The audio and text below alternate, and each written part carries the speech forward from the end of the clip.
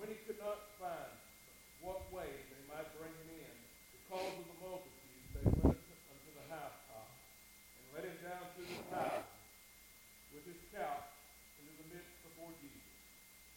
And when he saw their faith, he said unto him, Man, thy sins are forgiven thee. And the scribes and the Pharisees began to reason, saying, Who is this which speaks blasphemy? Who can forgive sins but God alone? And when Jesus perceived their thoughts, he answered and said unto them, What reason ye in your heart? Whether it is easier to say, Thy sins are forgiven thee, or say, Rise up and walk. But that you may know that the Son of Man hath power upon the earth to forgive sins. He said unto the sick of the palsy, I say unto thee, Arise, take up thy couch, and go unto thy house. And immediately he rose up before them, took up the stone he lay, and departed to his own house, glorifying God. And they were all amazed, and they glorified God, and were filled with fear, saying, We have seen strange things today. Amen. May we be blessed by the reading of God's word. You may be seated.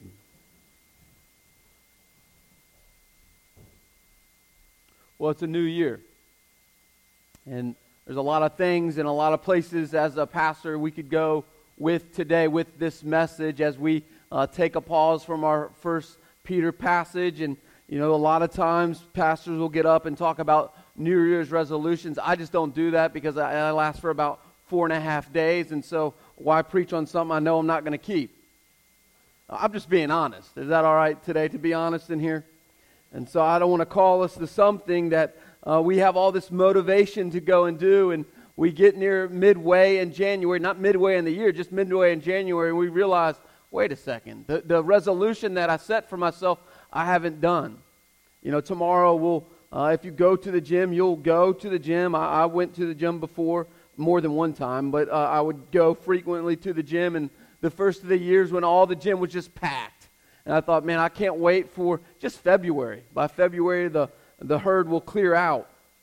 And all the other things that we do on New Year's and all the resolutions that we set for ourselves or all the traditions that we have.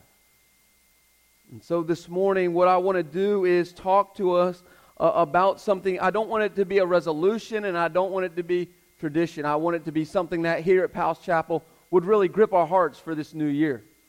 As I've been thinking and praying and just seeking the Lord, I thought, what is the thing, God, that you would have me January 1st, literally on January 1st, tell your people? And he kept bringing me back to this passage. And I thought, man, God, I don't really want to teach this passage. I don't really want to teach the things that are in this passage. But I really believe if we here at Powell's Chapel grab hold of this text and really be the theme verse for our lives and our church this year, we will look back on 2017 and see radical change. I really believe that. Just seeking the Lord day after day after day in the month of December about this new year. I tend to, at the end of the 2016, I just spent some time with the Lord, seeing what God would have for me personally, for me, for my family, but for us as the church. God, what is it that you would have for us here at the church? And He just kept bringing me back to this word faith. Faith. You see, the key passage, the key verse in this passage is found in verse 20. I want you to highlight this. I want you this year over and over to come back to this verse, as I will, to think to ourselves, what would it look like if this were said about us individually and then us corporately of the church, Powell's Chapel Baptist Church. Look at the words that the writer Luke says. And when he, who's he? Jesus, saw who? Their faith. You see, the whole text rests on four guys' faith. We know that cross-reference from Mark. Mark tells the same exact story, the same exact moment in time where these four men carried their friend to Jesus. And it says, in seeing their faith.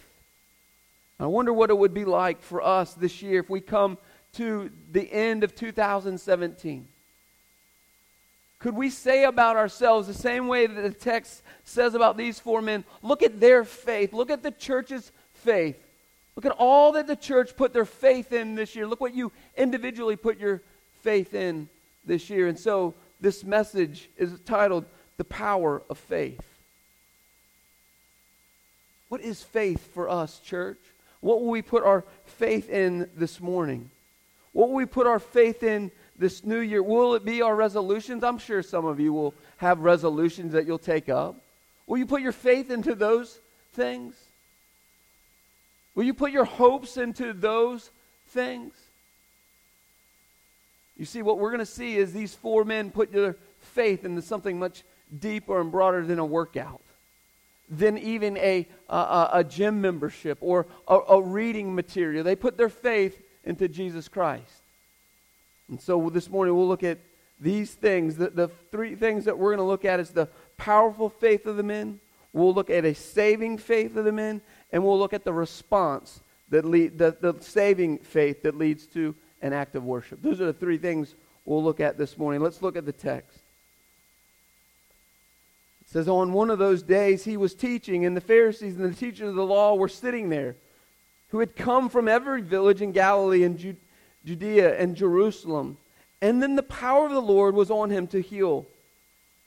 I often think of, if you were anything like me, if you saw or anticipated any of the college football games or even the dropping of the ball, there's these moments in the games that there's this excitement that kind of comes. I don't know if you've ever been to a game, into the actual game. I've been to the Orange Bowl 5 years ago when Clemson played in the Orange Bowl.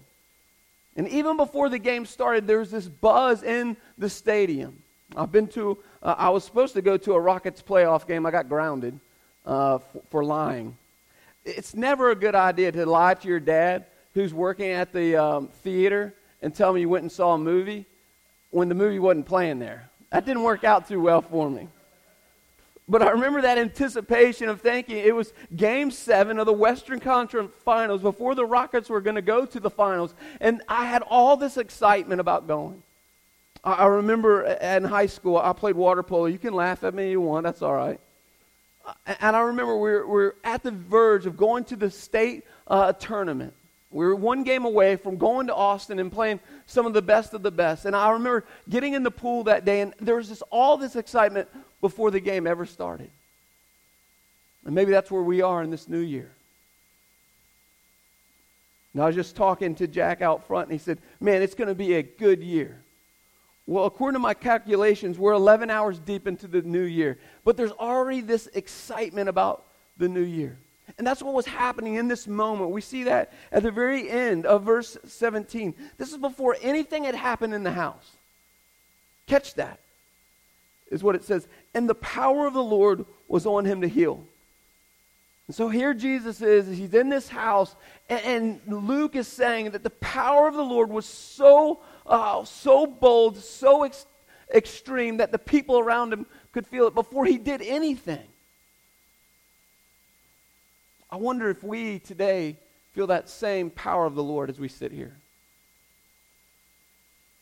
Do you feel the power of the Lord in this place this morning? We could have stopped when Rob sang for me. I was done. Like the Lord in that moment for me, through the Holy Spirit, showed up as I was sitting on the front pew. Like I felt the Spirit of the Lord in this place. My prayer is that when you come in here every morning, every Sunday morning, every Sunday evening, every Wednesday night, that you would say with anticipation, man, the power of the Lord is there. He's going to do something before he does it. Do we believe that today? You see these four men, they believe that. They believe that to be true, that the power of the Lord was going to do something powerful for their friend. How do we know that? Let's keep reading. And behold, some men were bringing on a bed a man who was paralyzed. And they were seeking to bring him in and lay him before Jesus. You see that anticipation had taken over the house, had taken over the court, had taken over the neighborhood, had taken over the city. And these four men felt the excitement of the Lord and said, we've got to do something with our friend who can do nothing for themselves. And so, the first thing that we see in these men They had, because of that excitement, because of their faith, they had a deep love for their friend. You see, a paralyzed man in that culture was worthless. They were worthless. You can read throughout the Gospels, paralyzed people, all they were was just simply beggars on the street. And yet, for some reason, these four guys loved the paralyzed man who was helpless and desperate and worthless. How do we know that they loved him so? Look at all the things that their love did for him. The first thing that we have to see is their love for him, they saw him. That's where it started. These four guys were in the neighborhood and they had love for their friend. Their love opened their eyes to see what no one else could see. Do we have love like that? In this community, do we have a love and a faith that sees who no one else sees? What's the next thing that their love did? Not only did they see him, but they then saw his need. Right? You can see someone all day long. You and I, we live in Nashville. I would say probably one of the, I'll just say it, I'm probably wrong, but it seems like there's homeless people everywhere.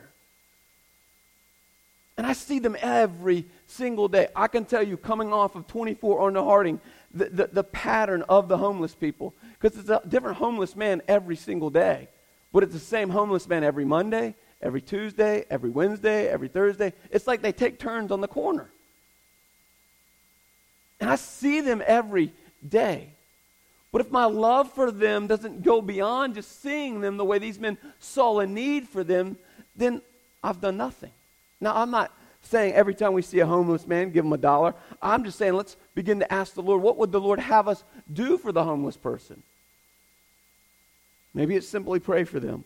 Maybe it's giving them a meal. I don't know what it is. So they saw him. They saw his great need that they had that they couldn't do anything about. The second thing we see is not only did they see him, not only did they see his need, they took action. He's paralyzed. Remember that. So who put him on the mat? He did not put himself on the mat. He did not put himself on that bed. These four men loved him. They saw him. They saw his need. They took action. Not only did they put him on the mat, but they carried him all the way to Jesus. I wonder what that conversation was like that day. I wonder what it was like. Those four men, this is my picture, I could be wrong, but each of the men had a corner of the bed.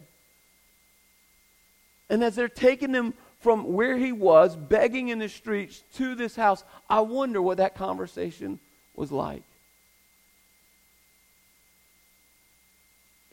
Not only did they carry him to the mat, not only did they carry him all to where the house, it says in the text that they had to fight the crowd. Now again, get the picture. Here is a beggar, homeless, paralyzed man on a mat. He probably did not smell that great. And can you imagine the hustle and bustle as this man's coming into the court of the house, and the house is packed out. It's packed out, and the scholar says it's so packed out, even the outside of the house is packed just to hear Jesus. And here these four men begin to fight the crowd to get their friend to Jesus. They're motivated by love. They fight the crowd. They see that they're not going to be able to get their friend to Jesus. It says, but finding no way to bring him, verse 19, because of the crowd, what did they do? They went up on the roof. Not only did they bring him to the house, not only did they fight the crowd to the house, but they began to climb the stairs of the house. They didn't have an elevator. Can you imagine carrying a paralyzed man up a narrow stairwell up the backside of a house? So we can read and think, man, this is pretty easy. No, they took extreme measures because of their love for their friend to get him to Jesus. They get up on top of the roof, it says. They still couldn't get him to Jesus, so what do? They dig a hole in the roof. Not only did they dig a hole in the roof, but then they find some kind of way to lower their friend on a mat to the very feet of Jesus. And I wonder for us today, I wonder for us in this new year, as you sit here, who is it that God's calling you to love this way? To see them as they are, to see their need, to put your seeing and seeing their need into action. Who is God calling you in this moment to love this way? Here's the beauty of it. This is the same exact love that Christ had for us. Let me go back and retell the story of the gospel. Jesus in heaven saw us just where we were at. And not only did Jesus see us right where we were at, Jesus saw our great need for a Savior. Not only did he see us right where we were at, not only did he see our need for a Savior, what did he do? What we celebrated last week, he came and gave up the glories of heaven to come down here on earth as a baby in a manger. He gave up all of it because he saw us for who we were. He saw our great need, and he put love into action. You see, we can read the most famous verse in the Bible and not understand what this really means. We can read this, that God himself saw us, that God saw our need, and God provided a way back to him. Remember the verse. The verse says this, for God what? So loved the world, that he gave his only Son, whoever believes in him shall not perish but have eternal life. God loved us the same way, if not more so, than those four men carrying their friend to the mat. But see, it doesn't stop there. See, these four men, it doesn't just stop with love, the text says. It goes into the next thing. Not only must we have love for people, but we must have a conviction for people. And a conviction to who we're bringing people to. The word conviction means this, a strong persuasion or belief, a state of being convicted. Do we have a conviction the way those four men had a conviction? You see, that's exactly what these men had. They had a deep conviction. They had a deep belief that God would do something for their friend that day. They were convinced of it. You see, they were so convinced of it that they loved him so much that they fought the crowd, they dug a hole in it, and they put him on a mat and put him at the feet of Jesus. They had a deep conviction. Do you and I have a conviction of who we're bringing people to? Or is Jesus just a byproduct of what we've always heard? Are we convinced who Jesus really is? And are we convinced of what he can do for people? You see, because when we love people and we have a conviction for what God would do, we'll begin to do something about it the way these four men that day did. We will go out of our way to bring people to Jesus. You see, and unlike these four men, we'll get to it in a moment, they had no idea what was about to happen to their friend. They were convinced that he could heal them. They were not thinking about his eternal salvation. They were simply thinking about his earthly state, to be healed from being paralyzed. And I wonder for us, do we have the same conviction that God wants to save people? Are you convicted of that? And are you convinced of that? Is Christ the only way that man can have a relationship with God? Do you burn with conviction for that? Do I? You see, Peter did. Peter in Acts says it this way about his deep conviction for salvation. His deep conviction for who Christ was.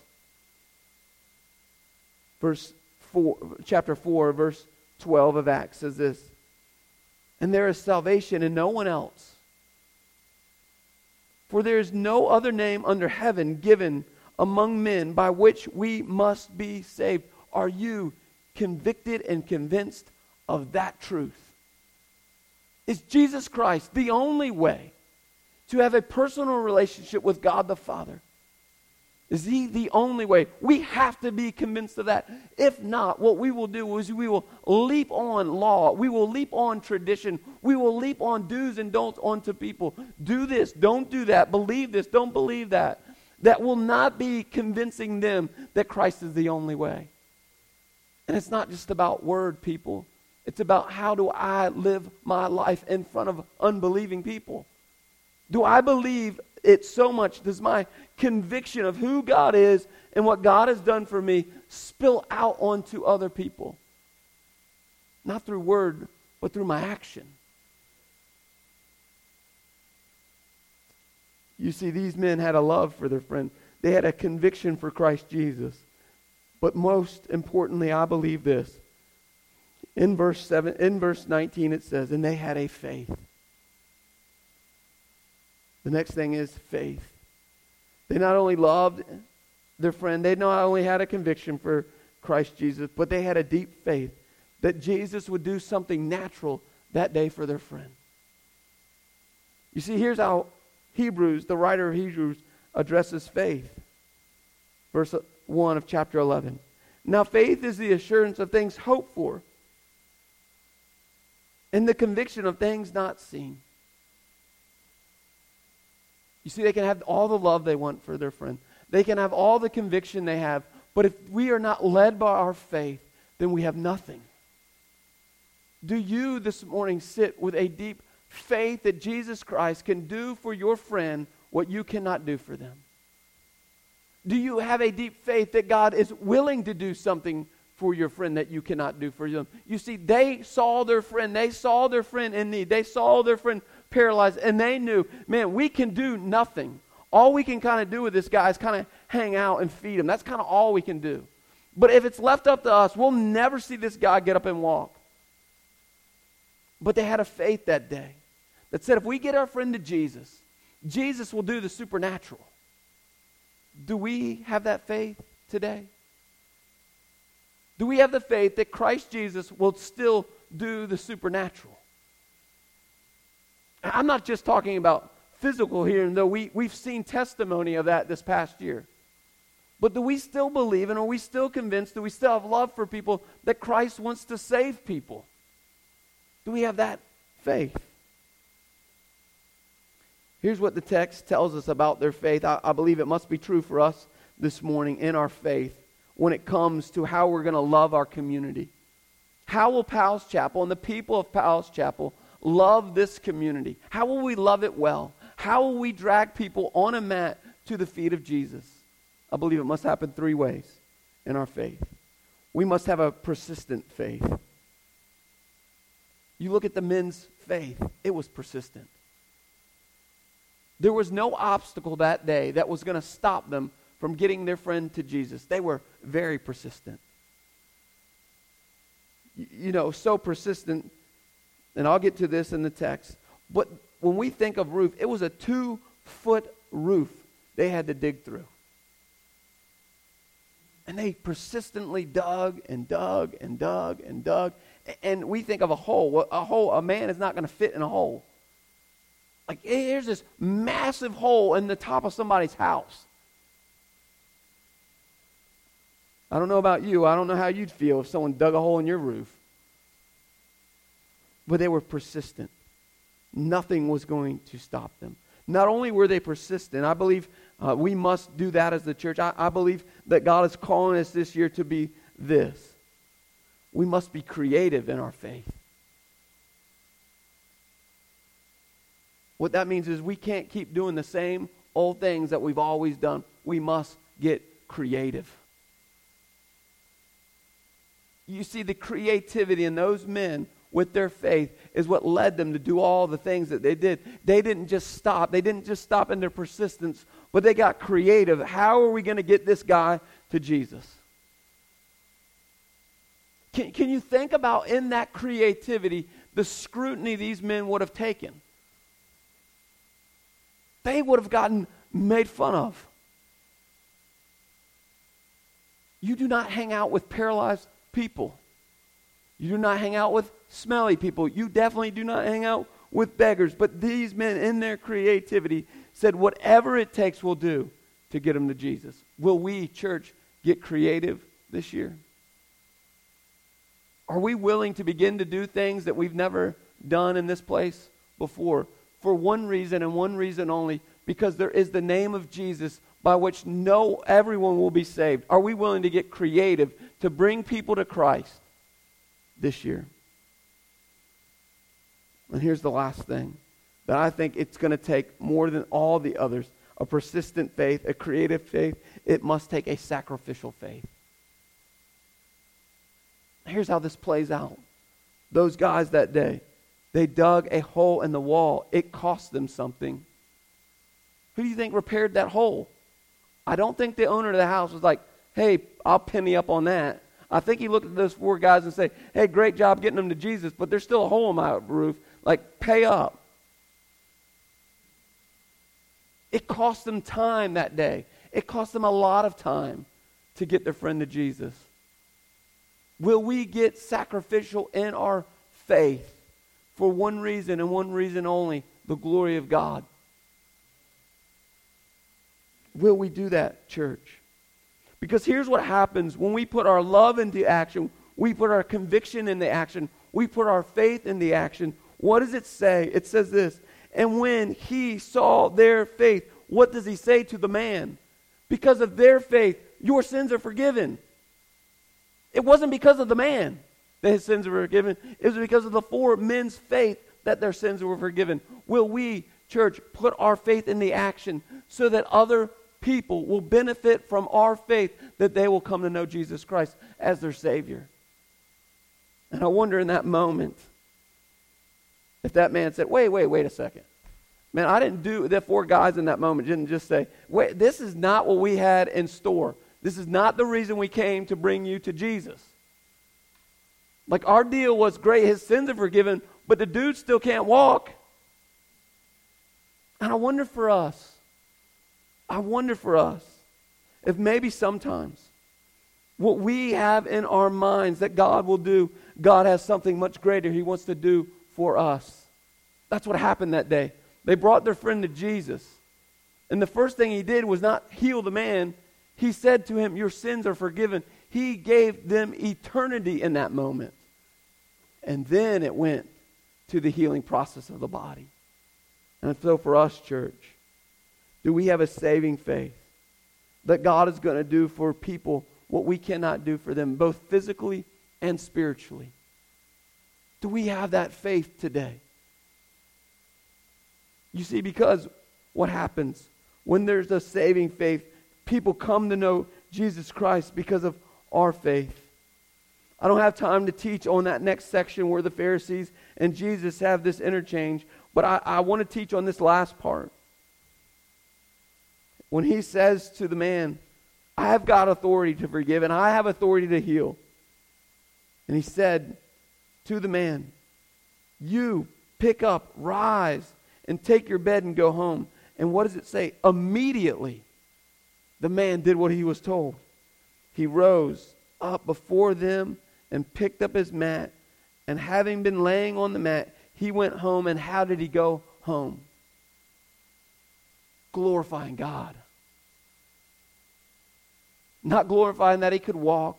Not glorifying that he could dance. Not glorifying that he could move. He glorified God because of what God had just done for him. Not just physically, but eternally. He went and glorified God. And not only him does it say glorified God. What does the text say? He went home glorifying God. And what? Amazement seized them all. Everyone in that house, as packed out as that house was, amazement fell over. I wonder for us, church, Powell's Chapel, if men and women started coming and giving and surrendering their life to Christ, what the crowd around us would begin to do. Would they be in amazement the way this crowd was in amazement?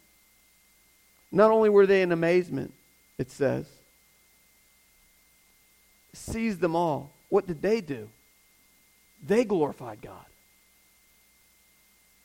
So here's this crowd of people, because of 4 men's faith, one man glorified God, and because he glorified God, amazement took over the house, and everyone in the house began to glorify God.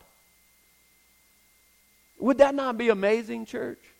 If this year and this year alone, people began to surrender their will and their life over to Christ because of our faithfulness to them, our love for them, our conviction in the Holy Spirit, and our faith that God can do something about it, that they begin to glorify God, and our community around us begins to see that, and they begin to glorify God. How amazing would that be? But it's going to start with our faith, church, Powell's Chapel. It's going to start with the men and women in this room, church. And so they were all glorifying God, and they were filled with awe. And then it was said, we have seen extraordinary things today. The thing I must ask as we close this morning is this. Before the crowd ever says they've seen extraordinary things, before the crowd ever glorifies God, the question is this: have you, sitting here, have you seen amazing things in your own life? Because of your love, because of your convictions, and because of your faith, have you been captivated and in awe of God? You see, it's going to start with us, Powell's Chapel. It will start with our faith. Will we have persistent faith? Will we have creative faith? And will we have sacrificial faith? You see, the beauty is that doesn't come from us and us alone. We had a God that what? He had a persistent faith for us. The text says, while we were yet sinners, he died for us. While we were far from him, he pursued us. That's persistence. Not only that, but he had creativity. And he got creative at how he's going to save us. And not only was he creative, he gave us a sacrifice that none of us can ever touch. The God of the universe was persistent, was creative, and man, was he sacrificial. Will we do the same? Let us pray. God, I pray for us as a church. I pray, God, that we would look to you as our example, how you loved us, how you had a deep conviction for us. The conviction was we were lost and helpless, and the conviction was they are in great need. And then you had a sacrificial, a creative, and a persuasive love and faith for us. And you've pursued us all along the way. God, I pray as we sit here, just in the quietness of this building, in the quietness of this room, at the beginning of this year, God, I pray that in this moment, God, we would first and foremost be reminded of all that you've done for us.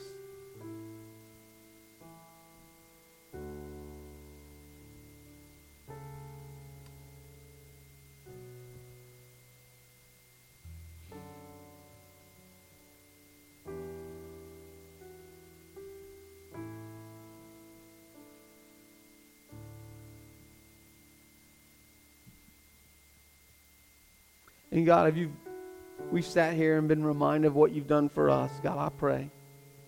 And I'd ask each of you to do this in this moment. You received a bulletin. Inside that bulletin, you would have gotten a sermon notes card. I just ask that you put one or two people on that list that you can think of that needs your faith for them. And that on this beginning of this new year, that this year you will commit to praying for that name every day.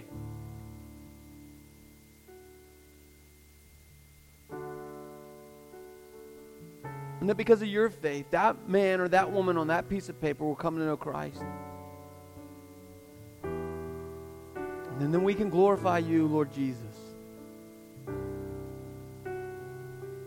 God, I pray for us as the church, your church. God, those words that Jack said moments before the service, it's going to be a great year. I pray, God, that we would see that. And that would be true for us individually, for our families, and for us as the church. You are a great God. You are a good God. You are a persistent God. You are a creative God. You are a sacrificial God. The list goes on. Captivate us, God, with who you are and what you've done for us. And because you've done it for us, it's true you can do it for others. We pray that would be true this year. We'll give you 2017. Be glorified in this place. God, I pray that in 364 days, we could look back and see all of your goodness. We'd have a worship service because of your faithfulness and your goodness. We pray this in the sweet name of Jesus. Amen.